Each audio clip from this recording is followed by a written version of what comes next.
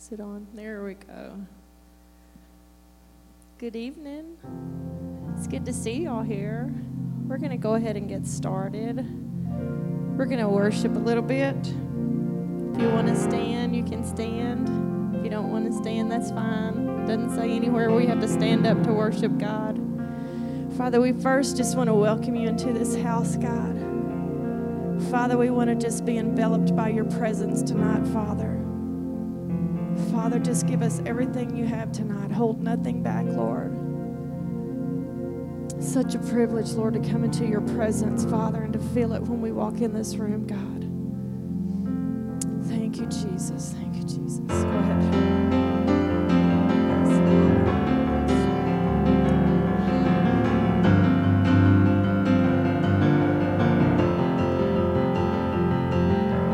Who am I that you are mindful of me, that you hear me when I call? Is it true that you are thinking of me, how you love me? It's amazing. I am a friend of God.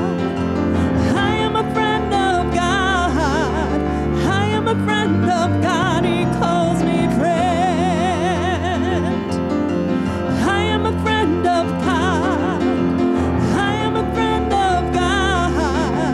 I am a friend of God. He calls me friend. Who am I that you are mindful of me, that you hear me when I call? Yes. Is it true that you are thinking of me, how you love me? It's amazing. It's amazing. So amazing. I am a friend of God. I am a friend of God. I am a friend of God. He calls me friend. I am a friend of God.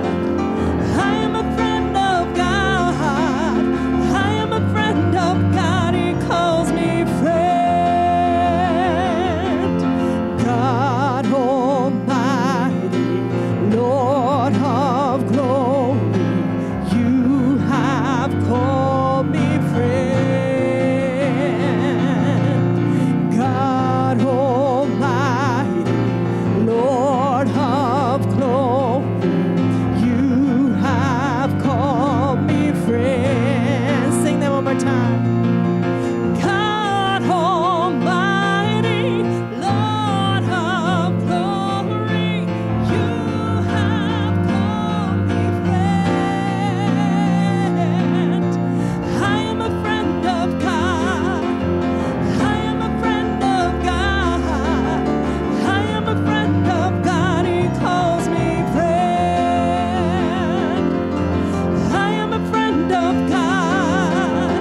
I am a friend of God. I am a friend of God. He calls me friend.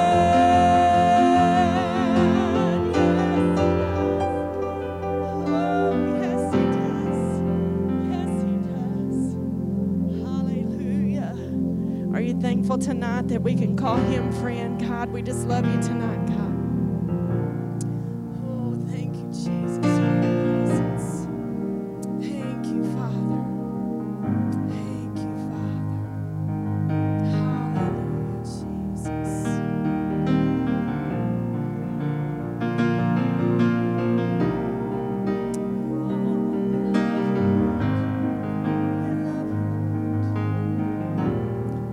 You're the reason I live. You're the grace within my soul. No other love can compare. No other mercy when I've done wrong. And I will lift up my hands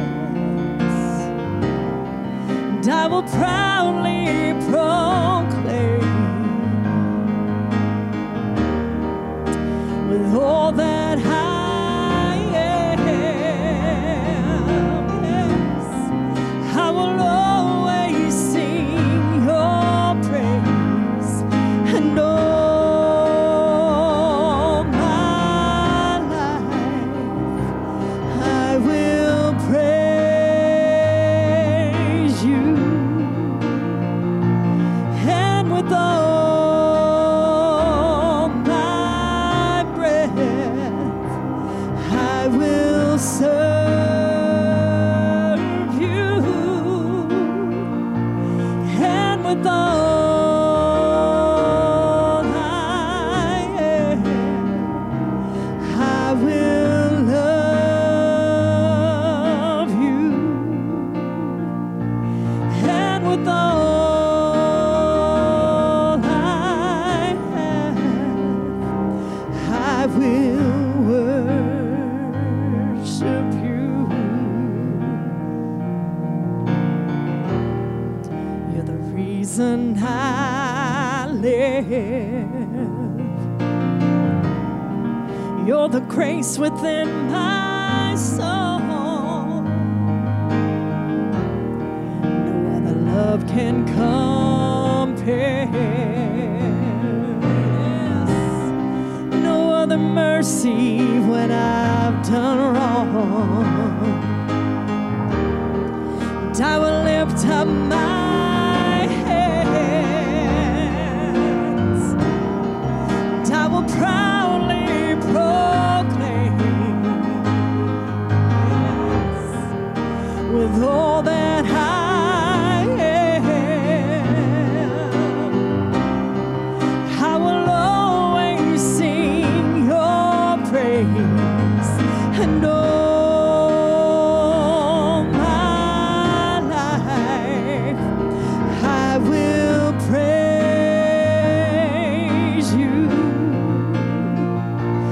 and with all my breath I will serve you, and with all I am, I will love you, and with all I have, I will worship you. I will worship you, Lord. Oh, yes. I will worship you, Lord, with all I am, God. You know the enemy can't take what I have or change who I am. I belong to you.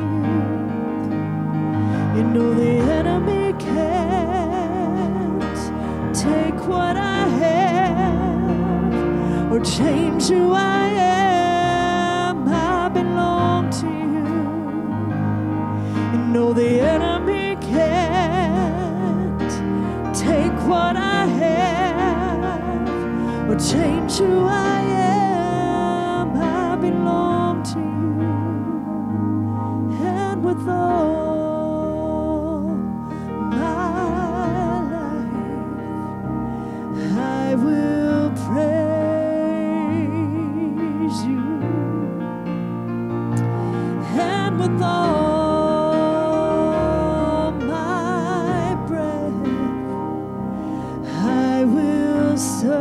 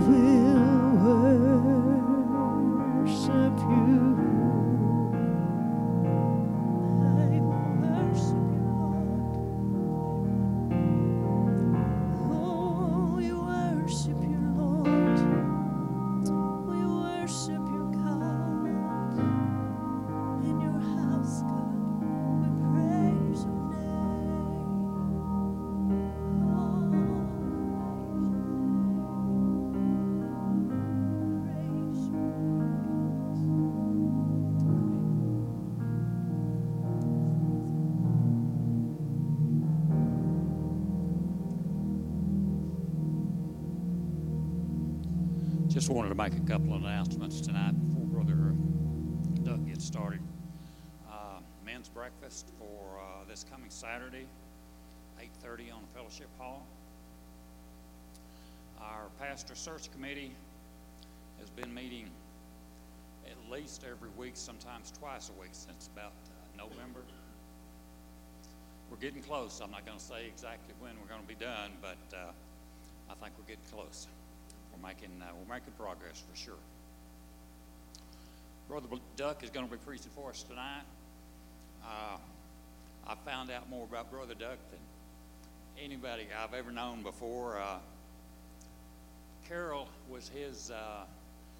He was her pastor many years ago, long before we started dating. Yeah, when she was about that high, and she had told me about Brother Duck, and I knew him, but I really didn't know him. The last few weeks we've had him here, I've learned a lot about him. And if I don't knock this over, found out he wrote a book, and I have been reading it and really enjoying it. The Journey, short stories of the life and ministry of Dwayne and Naomi Duck. Really have been enjoying it. I have asked him to tell one of the stories of the baptism in Germany tonight, so I think you'll enjoy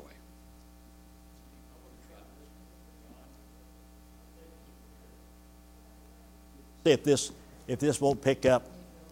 I don't think you can hear me, can't you? I don't know if I even really need it, but I'm going to use it anyway. Okay. If you hear us, well, give us this once in a while. Thank you, Ron. And I'm going to do something. I have been asked to speak many different times under different circumstances in many different places. But very seldom have I ever had a request given to me such as Ron has given me. And he's asked me to speak on a particular subject to explain that. And I wished I could say that I could explain it, but I can't. Well, I'm going to mention some things tonight that I don't even understand. It's a very mystical thing. And I had the headquarters of the Assemblies of God even ask me, how did this happen? And I said, listen, don't ask me, I don't know.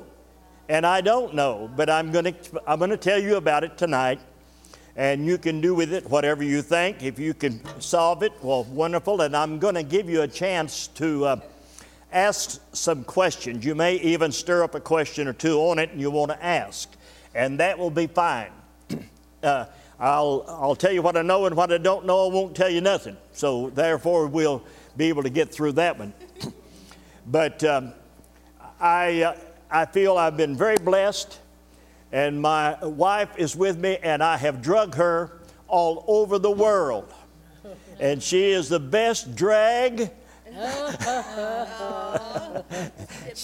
She's stuck with me, and I'm going to tell you, we've been in 70 countries and preached I've preached with 5 translators at one time. Every language that was represented. So I've seen a lot of unusual things and been involved in some of it myself. So tonight I'm going to do what Ron asked me to do. But let me just say this. I'm going to read a scripture because it's actually the setting of the story. And someone asked me one time, do you have any stories? I said, I got a lot of stories. My life is a story. And I'm going to read this. I love the book of Ephesians, and I remember in Bible college when we studied the book of Ephesians, I found it to be the most rich book that I could ever have digested spiritually. And I'm going to pull out 2 verses that I just love, and I'm going to read them to you out of the 3rd chapter, verses 20 and 21. And I'll do that for my setting, because what I'm going to talk to you tonight about is supernatural, mystical things that have no definition or explanation. So we'll do all of that and trying to give you something. My prayer, and from the time Ron asked me to prepare something, I've been praying, and I asked God to give me something, if only one person I didn't realize how close I was to that prayer. Only one person would get it. So you're going to all have to grab at something tonight, because we're almost down to that. I was telling Dennis a while ago that I said I went to one church, and the pastor said, now that it's Wednesday night, we may not have many people. He was right. He and I were the only ones there. It was really low that night. Reading now in Ephesians chapter 3, verses 20 and 21. Now unto him that is able to do exceedingly abundantly above all that we ask or think, according to the power that worketh within us. Unto him be glory in the church by Christ Jesus throughout all ages, world without end. Amen. Now that's unusual, because this is not what Paul said when he gave this particular reading in Hebrew. In fact, when the translators was trying to bring it into the English language, there is what they call lost in translation. Sometimes words won't translate with the same emphasis or power that they were originally in the original language. This is one of those cases where it says, now unto him that is able to do exceedingly abundantly. Now, we got that feeling. We know what he's trying to say, but the real saying is not there. But what he's trying to tell us there are things that are totally unlimited, uncontrollable, unstoppable, unmovable, unchangeable, and he said it's exceedingly abundantly. That's the way Paul worded it. And so I've learned that there is such a thing as exceedingly abundantly. No definition, no explanation, no description, just exceedingly abundantly. That's wonderful, isn't it, huh? Oh, I love that. So I'm going to try take myself down a notch, because I don't want to holler and scream at you, but I am going to try to explain to you that one thing I've learned, that God is a God of miracles. That's not because that the Assemblies of God believe this, not because that I happen to get indoctrinated through that. That's because the Bible says that. And the Word of God is the most powerful thing that you'll ever read, because it is the authority of God to mankind. And I have found, regardless of where I'm at, and I can tell you many stories along that line, and Ron asked me to tell about this prison service I had, and I'm going to try my best to do it without getting off into something else, because I can shoot off to sideways once in a while. But first, let me tell you that you never know what God's going to do. You know, He's not looking for great men, intelligent men, educated men, brilliant men. He's looking for people just like you and I. And God uses those. And that's the word I'm going to leave with you tonight, that God uses anyone. You don't have to have the credentials or the prefix or suffix on your name be able to do something for God. It is a place that God will use. I am an eyewitness to that, and I'm going to try to explain that tonight the best I can. I knew that God wanted me in missions, and I didn't know exactly how to go about it. I felt the Lord calling me, dealing with me. My wife said she felt the same thing, so we were in unity and harmony over that. We knew that God had something for us, we didn't know what. So we went to visit in Springfield, Missouri, at the Foreign Missions Department up there to talk to them about our missions calling. We don't know where we're called to go. We don't know what to do. We don't know how to go about this. So you give us some direction and guidance. So they sat down, and for 2.5 days they interviewed us, tested us, kicked us, stomped us, twisted us, done everything they could do to get everything out of us that they could get out of us. And then they brought us into a room at the end of all of that time and said, we have interviewed you, we have checked you, we have tested you, and we're going to tell you some things. And they told us some things about ourselves that we didn't know. It was good to know, though. And they covered several things. And one of the things that I have in my resume, I'm talking to TJ here. I'm glad TJ came over to help us. He's one of those guys that we found somewhere wandering around out there in the wilderness. And we got him in, and he's been a strong supporter. Maybe a local pastor here pretty soon. In Ardmore, they've got a place they're looking at him. But anyway, we felt that God had something, but we didn't know what, and we were waiting on direction. When they set us down in that room, they began to tell us things about ourselves and what they had observed and the interviews and all of the things that they had found. And they said, we're going to give you something, give you an opportunity. You can say no if you don't want it. And they said, we are going to send you to the place where there's the largest contingent of Americans outside the United States. And you will be in a foreign land. And that will be in the country of West Germany. That was during the Cold War. And they said, we're going to send you over there. We're going to drop you off and come and get you in 4 years. And sounded good. I said, well, what am I going to do? They said, we don't know. We don't know. And they introduced me to Charles Greenaway, which may not mean anything new, but the world was divided into 4 sections. Charles Greenaway had Europe, Asia, and the Middle East, and he was going to be my boss.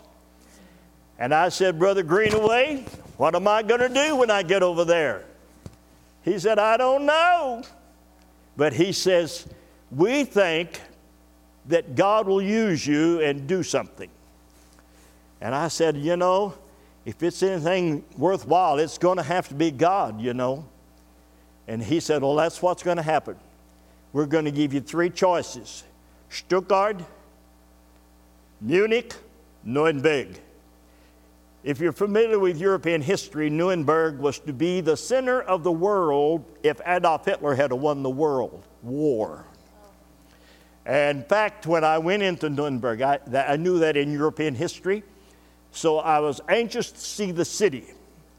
And when I got there, it caught me, and I knew that was where I was to be. And I didn't know what to do. They did exactly what they told me. They took me over and dropped me off and said, now you build something and we'll come back and check on you in 4 years. Now that's an awesome responsibility, and you don't know what to do, but God does. So my wife and our 3 kids found a little place out edge of town of Nuremberg called Rostal, and it was an old village. There were 5,000 people lived there, all Germans. We were the only Americans, and we were like the local zoo. They would come by and look us over every day and watch us like we were some animal in a cage. And that's the way we lived. And I won't go through the details of that, but it was very nerve-wracking. I didn't know what I was to do, so I got a map of southern Germany. As you know, Nuremberg is in northern Bavaria, one of the southern states of Germany. And I looked and I said, God, you're going to have to lead me. And so the Lord showed me around the city of Nuremberg was a ring of cities. There was Ansbach, Karabach, Schwabach, Herzegornach, Uerlingen, all around the city of Nuremberg, and the Germans had used it as a defense of Germany because they had military installations in each one of those places.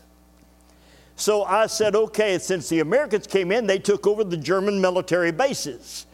And I said, I'm going to start visiting each one of them. I got up, put on my suit every morning, and I started visiting each post. And they were about 20, 30 miles out, each one. I followed them all the way around until I completely circled the city of Nuremberg, a very large metropolitan area. I would go in, and I knew by being in the army that the key man is the chaplain because he has less restrictions, has more mobility, and you can deal with him much more on a level than you could any commanders or anyone else. So I would walk into a military post and I would tell him, I'm Dwayne Duck. I've come here to help you, not to take your job or try to do your thing. I'm here to support you and ask God to help me to enrich your ministry here. And I meant that. And next Sunday morning, my wife and our 3 little ducks would come in and sit down on the pew. And he would see us and know that that's exactly what we were planning to do. I did that until I completely encircled the city of Nuremberg. By then, I'm getting acquainted with the chaplains. And the chaplains are the key men in the military installations. Most of them are educated fools, and I'm using that in a respectful way, because so many of these people have been trained in some of the schools, seminaries, different places, and they have to have at least a master's, and most of them will have a master's and a PhD. Some will have a double PhD. And they're there, and that's the way their life is set up. They have to have a master's just to get in there. And so here I am, a country boy, but I'm going around and shaking hands, and I tell them that God sent me over to help them. And I'm in it. And I showed them that that's exactly what I felt.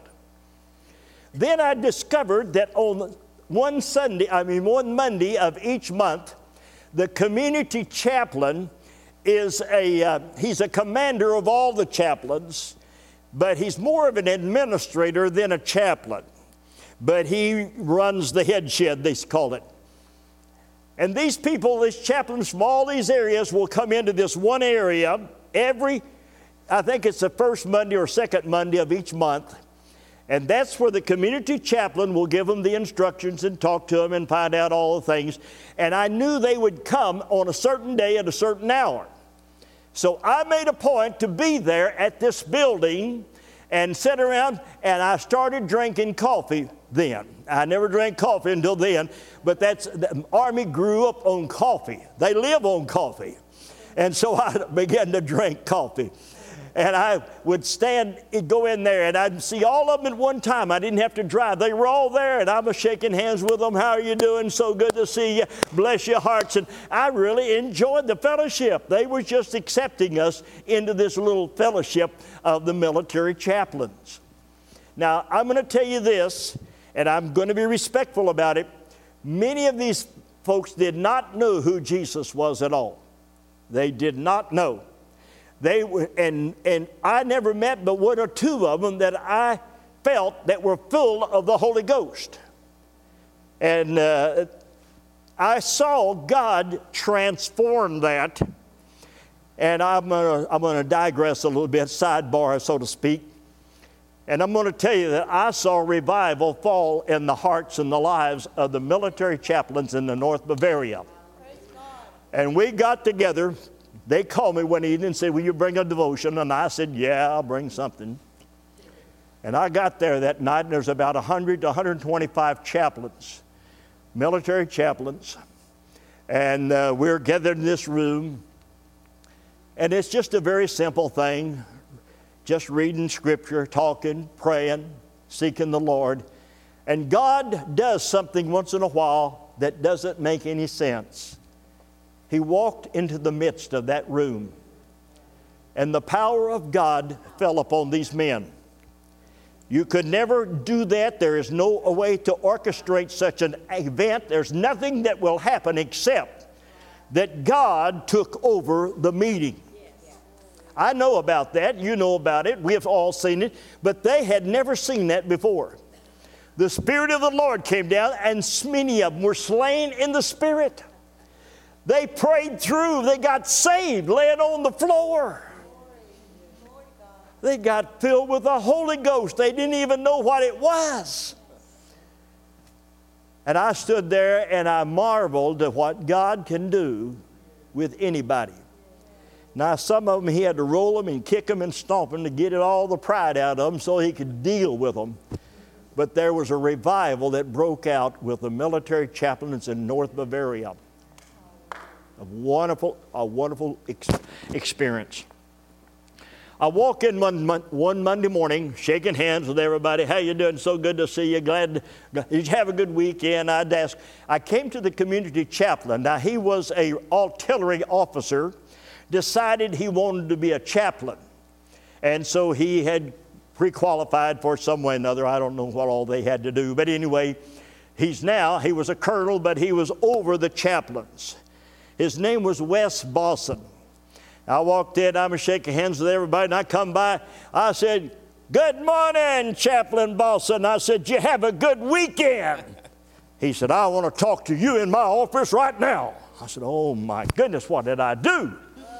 And we went back through these offices, and I'm thinking, I know I've done something. What did I say? We got back there. He shut the door. I said, this is more serious than I realized. And he said, "I want to ask you something." And I said, "Yes, sir. What is that?" He says, "Does God ever talk to you?" I said, "Chaplain Bosson, God talks to me every day." No. When he said that, he looked up and tears started running down his cheeks. He says, "Does God talk to you with an audible voice?" Let me ask you, have you heard the audible voice of God? I haven't. I've heard God. He speaks to me every day. But Chaplain Bosson said today, he talked to me with an audible voice. And when he said that, I said, I was really taken back. I didn't know what to say. He turned and looked at the wall and started bawling like a baby. I mean, his old shoulder, he just shaking, and God was just pouring the tears through him. He turned back around a few minutes, and his face was filled with tears. And he said, "Last night, God came into my quarters, and he talked to me and called me by name." And he said, when he called me by name, I knew he knew me. And he said, "What do you want?" And he said, "I want to talk to you about a man that I've sent over here." And he said, "Who?" He said, "His name is Dwayne Duck. And I want you to open the door and invite him in." And while this is going on, he's bawling like a baby. And he said, "I've got to open the door and invite you in." And I said, "Well, Chaplain Bosson, I'll do anything you want me to do." And if you're not familiar with the military, this won't mean anything, but he said, "I've got you picked out for Sunday morning. You're going to hold a service down to Cobb Officers Club." I want to tell you just briefly, that's a high-class beer joint. I'll just leave it right there. I could tell you more, but I won't. And I said, "Sir, I'll go there and preach wherever you tell me to." And this man, he was scared to death. God had definitely talked to him. And he called me before Sunday, and he said, "No," he said, "there's been a change of plans." He said, the chaplain that covers the stockade had to go back to the States on an emergency, and I want you to go cover his ministry down at the stockade. And I said, "Okay, sir, I'll do that, whatever you say." And so he called and told them that I would be coming in. I walked in there to get acquainted with them. And when you have any organization, you'll have a non-commissioned officer in charge as well as the commander of that area. And there was this young boy. He was a staff sergeant, E6. He met me. He said, "I'm Jim Powell. I'm going to help you. I'll help you with the song service. I'll help you with any part of the service. You just tell me what you want, and I'll get it done." Well, I thought he's the NCOYC. He's the boy in charge. Boy, we got at it. I mean, he knew what exactly I needed. I got up and preached just like I preached anywhere else. Next Sunday, I went back, and during the week, I'd do counseling, whatever I needed to do there at the stockade. When I went back the second time, the third time, I found out he was not the NCOYC. He was being held for trial. Now, this is a very dedicated, consecrated, sharp guy. He had just won the Morales Award given to peacetime soldiers for outstanding service. That's where he was at. He had been invited by a German family to come for a home-cooked meal, and no GI will turn down a home-cooked meal. And they took him to their home, and they put something in the food. He thinks, he don't know when or how. They knocked him out.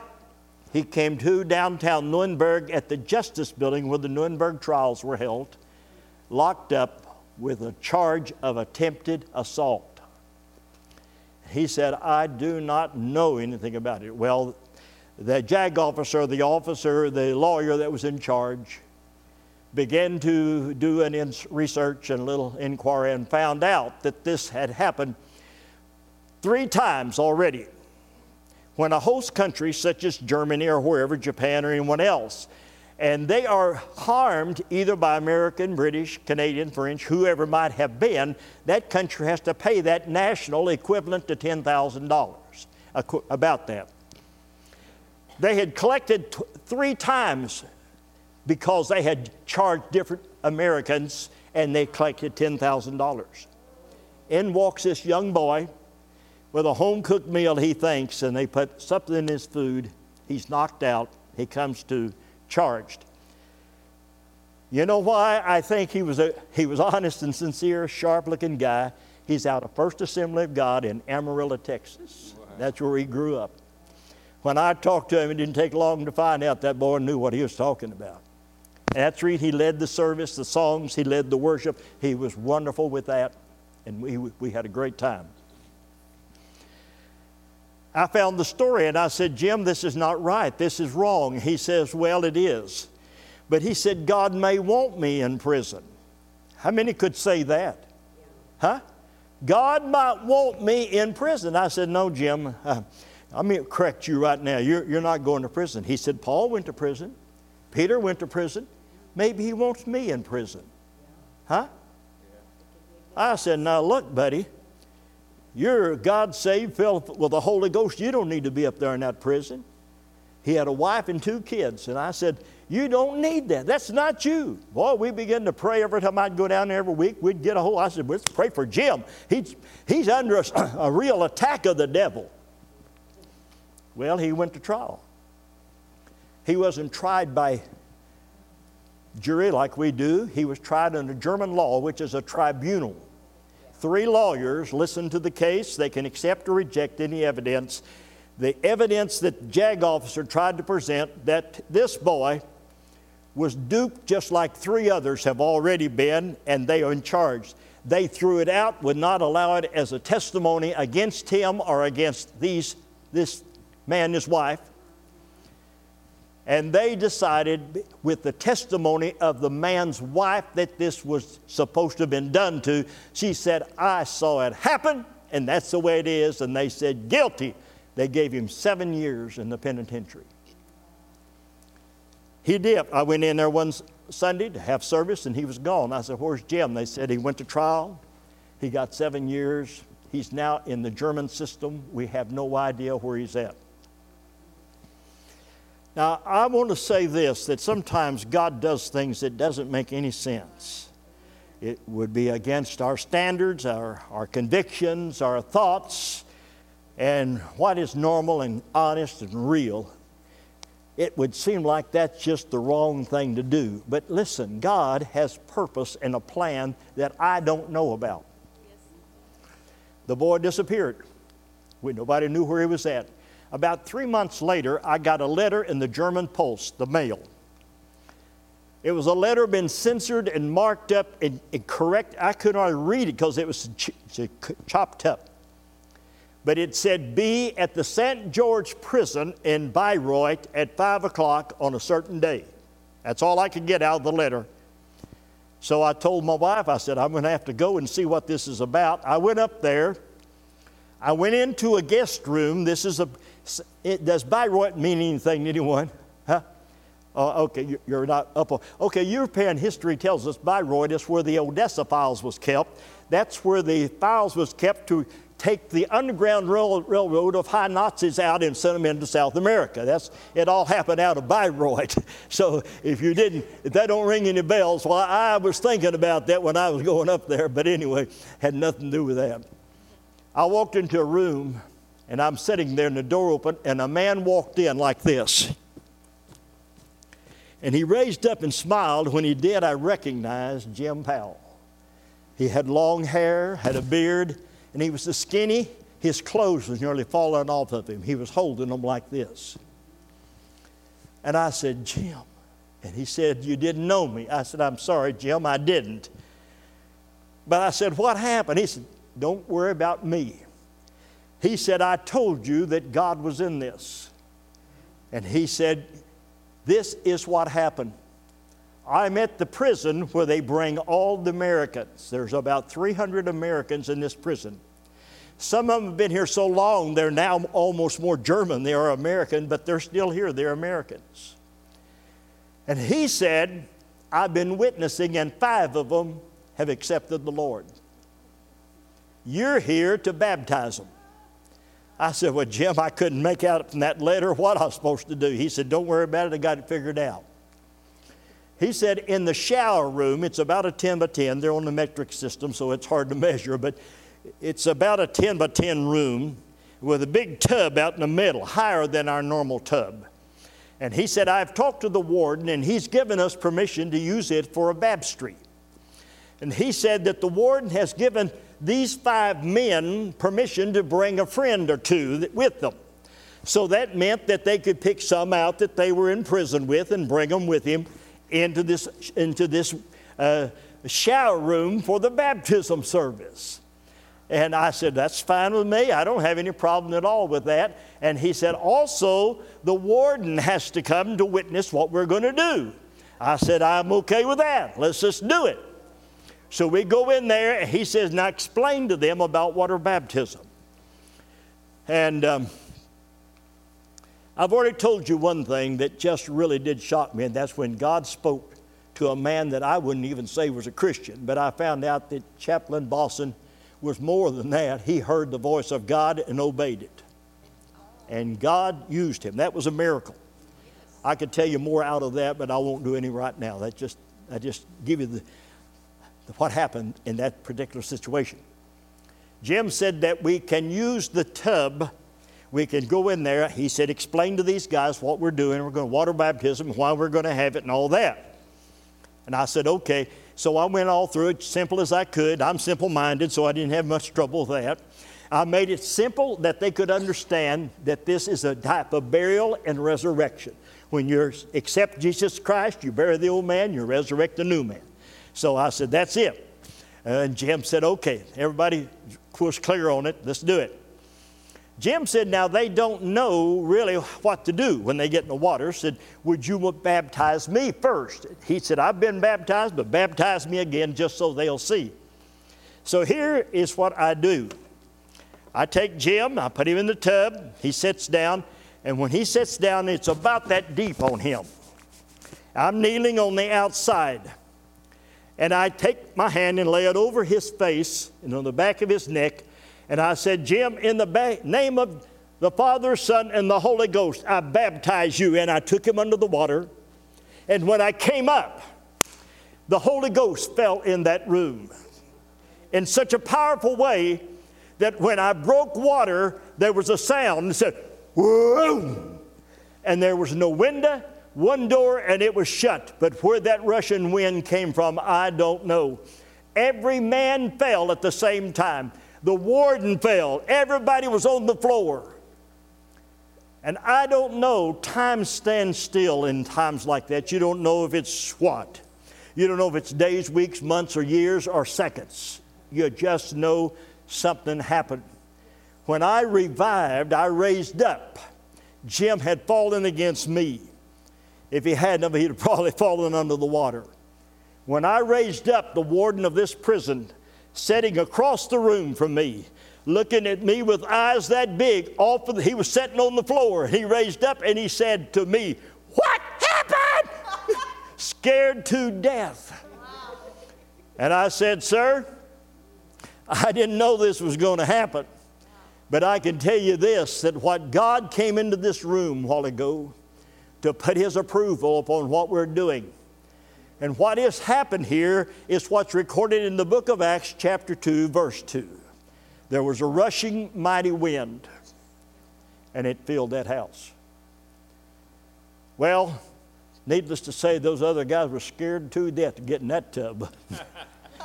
I told them it'll probably never happen again. And I baptized 5 more guys, and I was through, and I left. Now, I thought that was the end of it. That was the beginning. That was the beginning.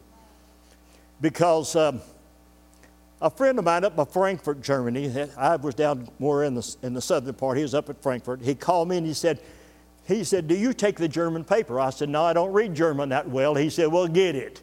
You're going to like this story. And I said, what's it about? And he said, there's some Americans in a prison at Bayreuth, and he started describing, that was the craziest story I ever heard in my life. It just got nuttier and nuttier. And he said, can you make sense of that? And I said, well, let me help you. I said, I think that's the story where I went up and baptized some. He said, well, it was a religious service, all right. I said, well, we baptized 5 guys. And I said, the power of the Holy Ghost fell in that room. And I said, every man was slain, and so was the warden of the prison. And he said, well, you ought to read this story. It's the craziest thing I read in my life. But it got on the German wire service. It went all over Europe. Stars and Stripes is a newspaper put out by the military, and they circulate it, for example, in Europe. They have a Stars and Stripes for the States. And Stars and Stripes reporters picked up that story, so they go up to the prison to find out what's really going on. They start running stories about what they're finding out. Now, I didn't tell anybody. These soldiers that are in this prison didn't tell anybody because they can't even communicate with their families. Who told the newspaper about it? It had to be the warden of that prison. But boy, did it stir up a hornet's nest. These people in the prison only see another American once a year. They see a Red Cross worker, they see a military chaplain, they see a doctor, they see a dentist. Once a year, they go up there to see that they're treated humanely, and that's it. So there was no one there to report that except that warden. And when I think about that, to know that God crossed boundaries, God crossed language, culture, God crossed those things and introduced a prison to the baptism of the Holy Ghost and fire. Well, now there's stories circulating and the word's already got out, and I'm getting phone calls and I'm getting invitations to go I wish I could tell you, I got to preach. I preached the black people have a camp meeting. I was a keynote speaker at the black service. I wish I could tell you something. Nelma said that was the craziest service she ever saw. It was a huge thing. We had church, folks. I got invitations. I won't tell you what all. And I'll just make one little short story before I finish this. Some chaplains called and said, would you go come down? You know, and I did. I went down, meet with them and pray. And the power of God fell that night again. You don't do these things. You can't orchestrate it. You can't make people. It's just God from earth to man. That's where it happens. And that night, the power of God fell again. And God saved and filled people with the Holy Ghost. After the service, I did not know who all was there. Most of them, I had met them. They knew who they were. They were chaplains and all throughout North Bavaria. But I didn't know all of them. There was one guy came up. There was a Lutheran pastor, a chaplain, and his name was Deputy Permitter, good man, filled with the Holy Ghost, by the way. I mean, he really believed in what we was doing.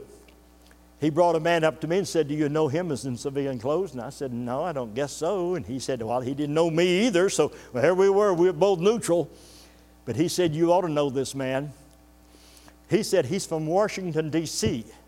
He's a 4-star general that goes around. He is a chaplain, and he inspects all military bases. He's in Europe right now inspecting bases, and someone invited him to this meeting. And he stood there and he said, I have been in the military 35 years, and I've never in all of my life ever witnessed what I've seen here tonight. And I said, sir, this is not anything I did. It's what God does. He does it all the time. He said, no, you did this. I said, no, you're wrong. I did not do this. God did this. He did it for all of us. He said, I'm going to tell you next year, you will have the largest retreat center in Europe. And he was right. I got a call and they said, we're down here at the Berchtesgaden, the big retreat center in southern Germany, and we want you to do the preaching. And I went down, and Nelma said, there was everybody under the sun there, including the Catholic chaplains. It was the hodgepodge of everything. And God said, just preach like you would back home. And that's what I did. All you know. Let me go back to the prison. Because that warden got so many calls, so many inquiries, he called me. Can you come back up? I got to talk to you. I went back up there. He said, I've already checked with our government. You see, Germans have a rule, and they don't know why, but you can't change that rule either. You can call it stubbornness or whatever you want. They just don't change the rule. Some of the same rules they had during World War II, they still have the same rules. And for an example, we moved into a house. You can't move out of that house without the police giving you permission to move out, and then you have to show them where you're moving. That's how they were able to stay up with everybody and knew who lived where and how they were able to pick up the Jews, because this is the same system they had during that day. And he said, my country, I have consulted with my government and told them that we have to change. And he said they have agreed to do that. And that is a miracle. That's a miracle. And he said, I want you to come and preach here every week. I said, I will. Now, this is a men's prison. A woman is not allowed even in that prison to visit. He said, will you come and preach? I said, I will if you'll let my wife come and play the piano. Oh, he said, no problem. And she did. And I found the lost and the forgotten Americans. I could take some more time. I'm going to take another 2 or 3 minutes and tell you about some of the people that I found. One night I made a call. I always made an altar call. I couldn't touch anybody. I couldn't pray for them. I couldn't lay hands on them. But I could make an altar call. And they would come forward for prayer. And I'd pray with them. I could stand close and pray with them and tell them how to pray. And one night I had 15 standing along the front here praying, asking the Lord to be their Lord and Savior. And as they were leaving, they turned to walk away, and one of them had his hand, and I could see there was something in his hand. He walked by me, and he slipped that to me, and I took it, stuck it in my pocket, and I never turned around until I got outside. When I got out there, he said, what was his name? I can't think of it. Huh? He said, anyway, he told who he was. He said, I'm from Corpus Christi, Texas. My family thinks I'm dead. I've been gone so long they don't have any idea where I'm at. This is the phone number they used to have. Please call them. There are 7 hours difference, so that meant if I had to call them in the morning, I had to call them at night. And anyway, I stayed up where I could call. Almost called his name then. That was from Memphis, Tennessee. But anyway, this guy, I can't think of his name. Thought I wouldn't forget him. That's what happens when you get old, though. Your mind goes. I called that morning, and a lady answered the phone, and I said, I'm trying to locate the family. I wish I could think of that. I want to say Charles Pierce, but that wasn't it. Anyway, she said, well, I'm their daughter. And I said, well, are they there? She said, no, my dad died several years ago. And I said, well, do you have a brother? And his name is Clyde. And she said, yes, but he's been dead for years as well. I said, well, what did he look like? And she began to describe him as a young man. And I said, well, I may have found your brother. And I told her the story that he had given me a note and said for me to call this number. She said, just a moment. She brought her mother to the phone, and her mother said, my daughter thinks you have found my son. I have flashbacks when I get to telling the story. And I said, I may have. She said, what does he look like? And I told her about what he weighed and all that, and his hair's gray, and, you know. She said, that's my son. That's my son. You found him. I said, no, God found him. And I said, tonight he came up for salvation. She said, oh, we have prayed for him so many times, so many times. And I said, well, God answered prayer. God answered prayer. He really got saved tonight. So, Germany has a system that when you are paroled, you don't leave the prison. Here in the States, if you get paroled, you go into what they call a halfway house to slowly acclimate back into civilian life, learn to accept the responsibility, try to get a job, try to do all of that, get back into the living again. In Germany, they don't do that. If you're going to be dismissed, say, on the 1st of March, you know you can be dismissed. You could leave. But they advise you to stay in the prison until psychologically you're prepared to go out and face the world. You may have been there for 20 or 30 years, but you've got to get yourself ready to go back and face the world. So they told me, said, I won't keep calling him Clyde, but it's not, is it? I can't think of his name. But anyway, they told me that he was going to be discharged on a certain time. He had served his time in that prison. I don't know how many years he'd been there, but he'd served his time. And I asked him, I said, when are you leaving? He said, I'll be released, but I don't know if I want to leave. And I said, well, let me do some thinking. And I called his mother and I said, your son is going to be released from this prison. And he will be released on a certain day. And she said, how will he come home? I said, well, the German police will put him on the plane and he'll fly into New York, and from New York he will fly into Dallas, and from Dallas into Corpus Christi. She said, how will he come home? Dressed. I said, in prison clothes. She said, can I send him some clothes to come home in? I said, I'll check. I talked to the warden of the prison. I said, told her about this boy going to go home. I said, can he change clothes so that he can go home in civilian clothes? And the warden, as I said, I really think he was scared to death of me. I don't know. He's always, anything I said, sounds good to me, he said. Because he had never seen anything like that night in that prison. And I think he was ready. He said, yeah, I think I can work it out. He said, we will see to it.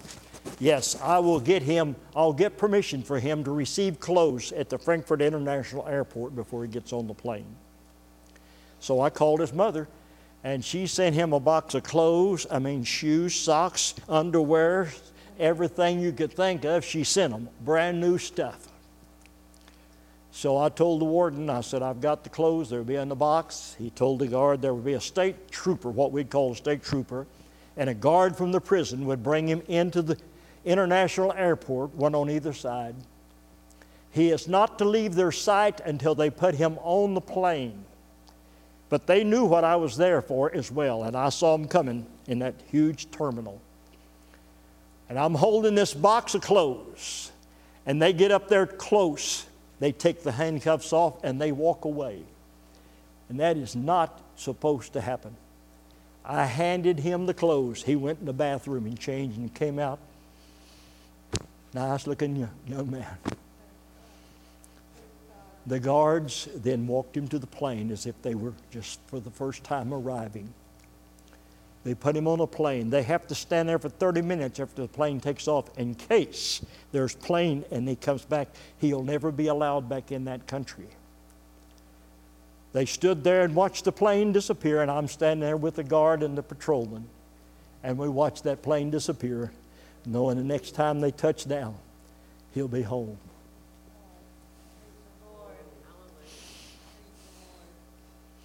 I had a guy. It's 8 o'clock, isn't it? Is that 8? I can't see it. Straight up 8. Okay, well, I was fixing to tell you another story, but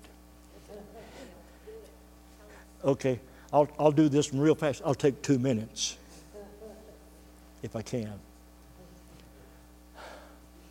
There was another guy being dismissed. I had been at a missionary conference in Memphis, Tennessee. A lot of the churches came together, so I was a little familiar with some of the pastors. And they said, Charles Adams, thank you. I knew I brought over here for something tonight. Charles Adams. I said, Charles, you're going to be free. He says, and you can go home. He said, no, I'm not going home. I said, why not? He said, do you know what I've got?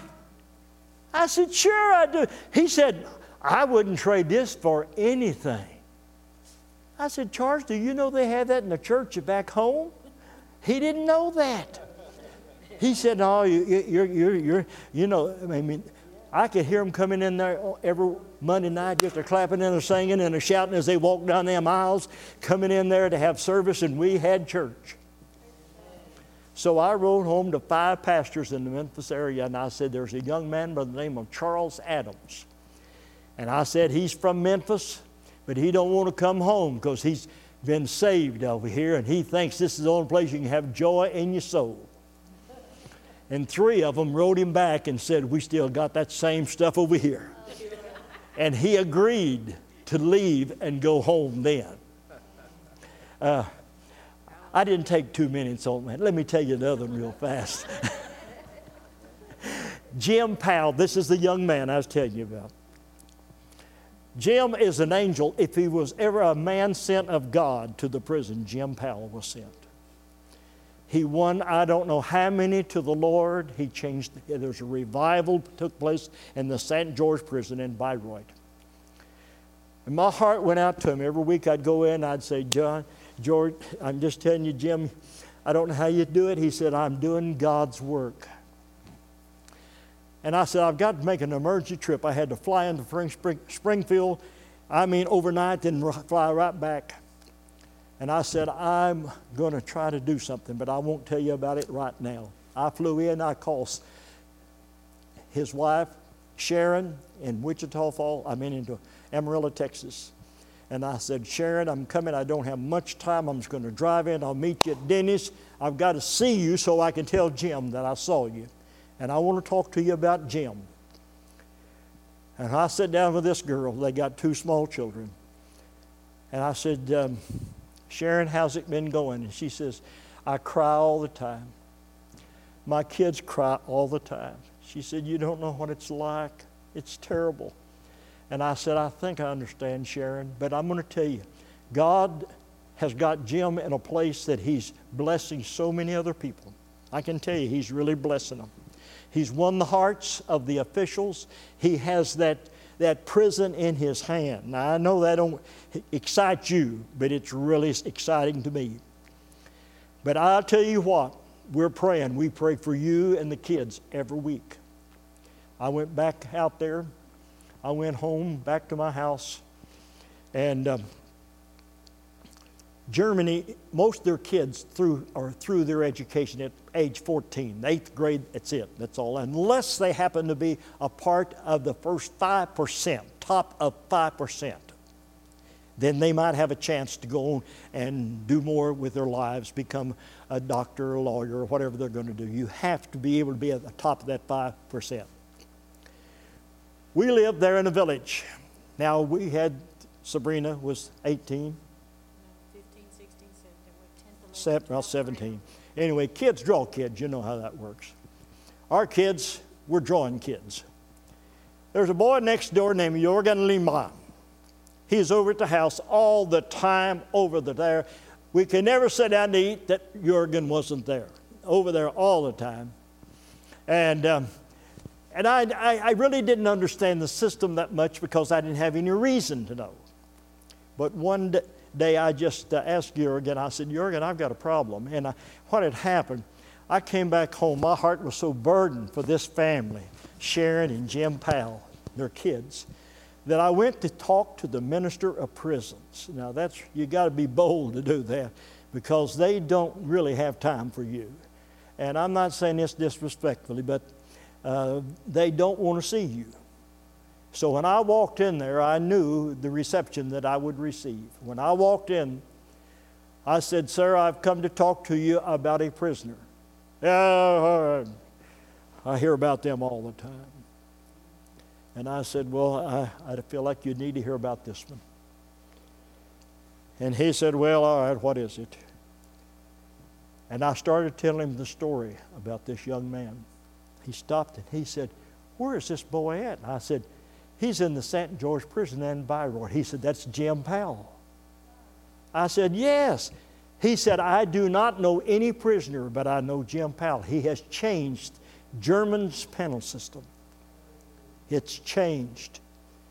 And I said, well, that boy, and I began to tell the story about his wife and his kids and how they're crushed. And he said, I'm telling you. And I told him the whole story. And he says, listen, he said, you know, we got rules and we're not like Americans and we got laws that you don't have. And I said, I know that, sir. He said, you go home and write this up just the way you told me. And then you get some lawyer to put all the legal terms so that it will look official, and bring it back to me. So I'm back at the house, and I said, Jurgen, I need some help. I said, you know this community, I don't. I said, would you please help me to find a lawyer that could read this letter and put the legal terms and translate it? He started laughing. He said, what do you think I'm going to school to do? I said, I have no idea. He said, I'm a lawyer. I said, then here you are, buddy. And he did that. He translated it, put the legal terms, gave it back to me. I took it to the prison, to the warden of prisons for the Germans. And he said, I cannot promise you anything. I said, sir, I understand. I've done all I can do. I just felt like he said, I am going to take it, but don't expect anything. I said, I understand. I walked out. That was in probably November or October. October. We came home in November, didn't we? Our 4 years were up, so we came home. I'm living right over here with Mother and Daddy. Carol knows where they lived. I got a phone call on a Saturday just before Thanksgiving. When I answered the phone, I heard somebody's voice that I recognized. I said, who is this? He said, Jim Powell. I said, Jim, where in the world are you? He said, Amarillo, Texas. I said, what happened? He said, I have no earthly idea. But he said, me and Sharon will be down this Sunday to see you. And they did. And I said, tell me what happened. He said, well, 3 or 4 days ago, I was sitting in my cell. They handed me a box. Said, put all your stuff in here. You're going home. He said, how? They said, we have no idea. It's come from the top. You're going home. We don't know how it was done, but you're going home. And he said, even the warden didn't know why I was going home. But he got the word from the top. And Jim, I told him the story about getting it taken to the warden, to the prison minister. And he said, well, that's how it happened. And he was back home in Amarillo. I wished I could tell you how many people God saved out of that. Only eternity will tell us what happened. I don't know. I just don't know. I know I've already gone 2 minutes over. No, a little over 2 minutes. I'm sorry. If you have a question, anybody have a question? I said I was going to let you. Yeah. How old was Nate, were y'all when y'all said yes to the mission board? Do you recall? Or I think I was 35, Okay. and she's 4 years younger than me, so she'd been about 31. Okay, I was wondering about that, but Yeah. y'all were of character. What I was thinking is y'all were of character, y'all were solid, You know what I mean? I mean, for them to grill you like that, you were solid as they could be. I don't know about that That's now. just what- Oh, you're a good woman. For them to send you all the way to Germany. That's what I'm trying to I spent 11 years over there. They put them through at the grill. I wish I could tell you about more things that happened. When I first got over, I met a German woman. Her name was Trudy Stoha. And she let me know, Brother Tuck, you're going to go here. I said, no, I'm not, Trudy. I'm going over there. No, you're going here. If you've never really talked to a German, they are persistent. Did you know she was right? I think it was 6 years later, I wound up over there where she said. Yeah, just like she said. Anyway, that's another story. You would love that story. Anyone else have another question before we go? We got to go. It's break time. You know, Hebrews says that we are surrounded by a great cloud of witnesses. Yes. And it wasn't worthy of it. I believe that's a situation where the world just wasn't worthy of it. We don't know. That's what I said. Now unto him that is able to do exceedingly abundantly above all that we ask or think. Turn your imagination loose. You want to see what a miracle is like? Turn your imagination loose. And God will do exceedingly abundantly. I found that to be a fact. I've seen God do it all. So I don't doubt it 1 second. Anyway, anyone else? Fix and close. Oh, I want to just comment, okay? So there's like a study about angelic visitation, and angels can come in the wind. In the Psalms, talks about them winds. It's and some people. Now this is just a thought. I'm not saying it's gospel, but that actually has angelic. When that rushing wind was an angelic visitation, we know that they're among us and they are messengers. So anyway, that's this is just what I- Stacy, and she comes over and cleans house for us. And And I she love came over ducks. today, and they brought her to church. I love the ducks. When I'm here, I'm a duck. So Today she's a duck. Lord, lay your hand upon every one of these lives, upon our heart, upon our imagination, upon even our expressions, that God, you be glorified and lifted up. In Jesus, go with us tonight, we pray. Amen. Amen, amen, amen, amen.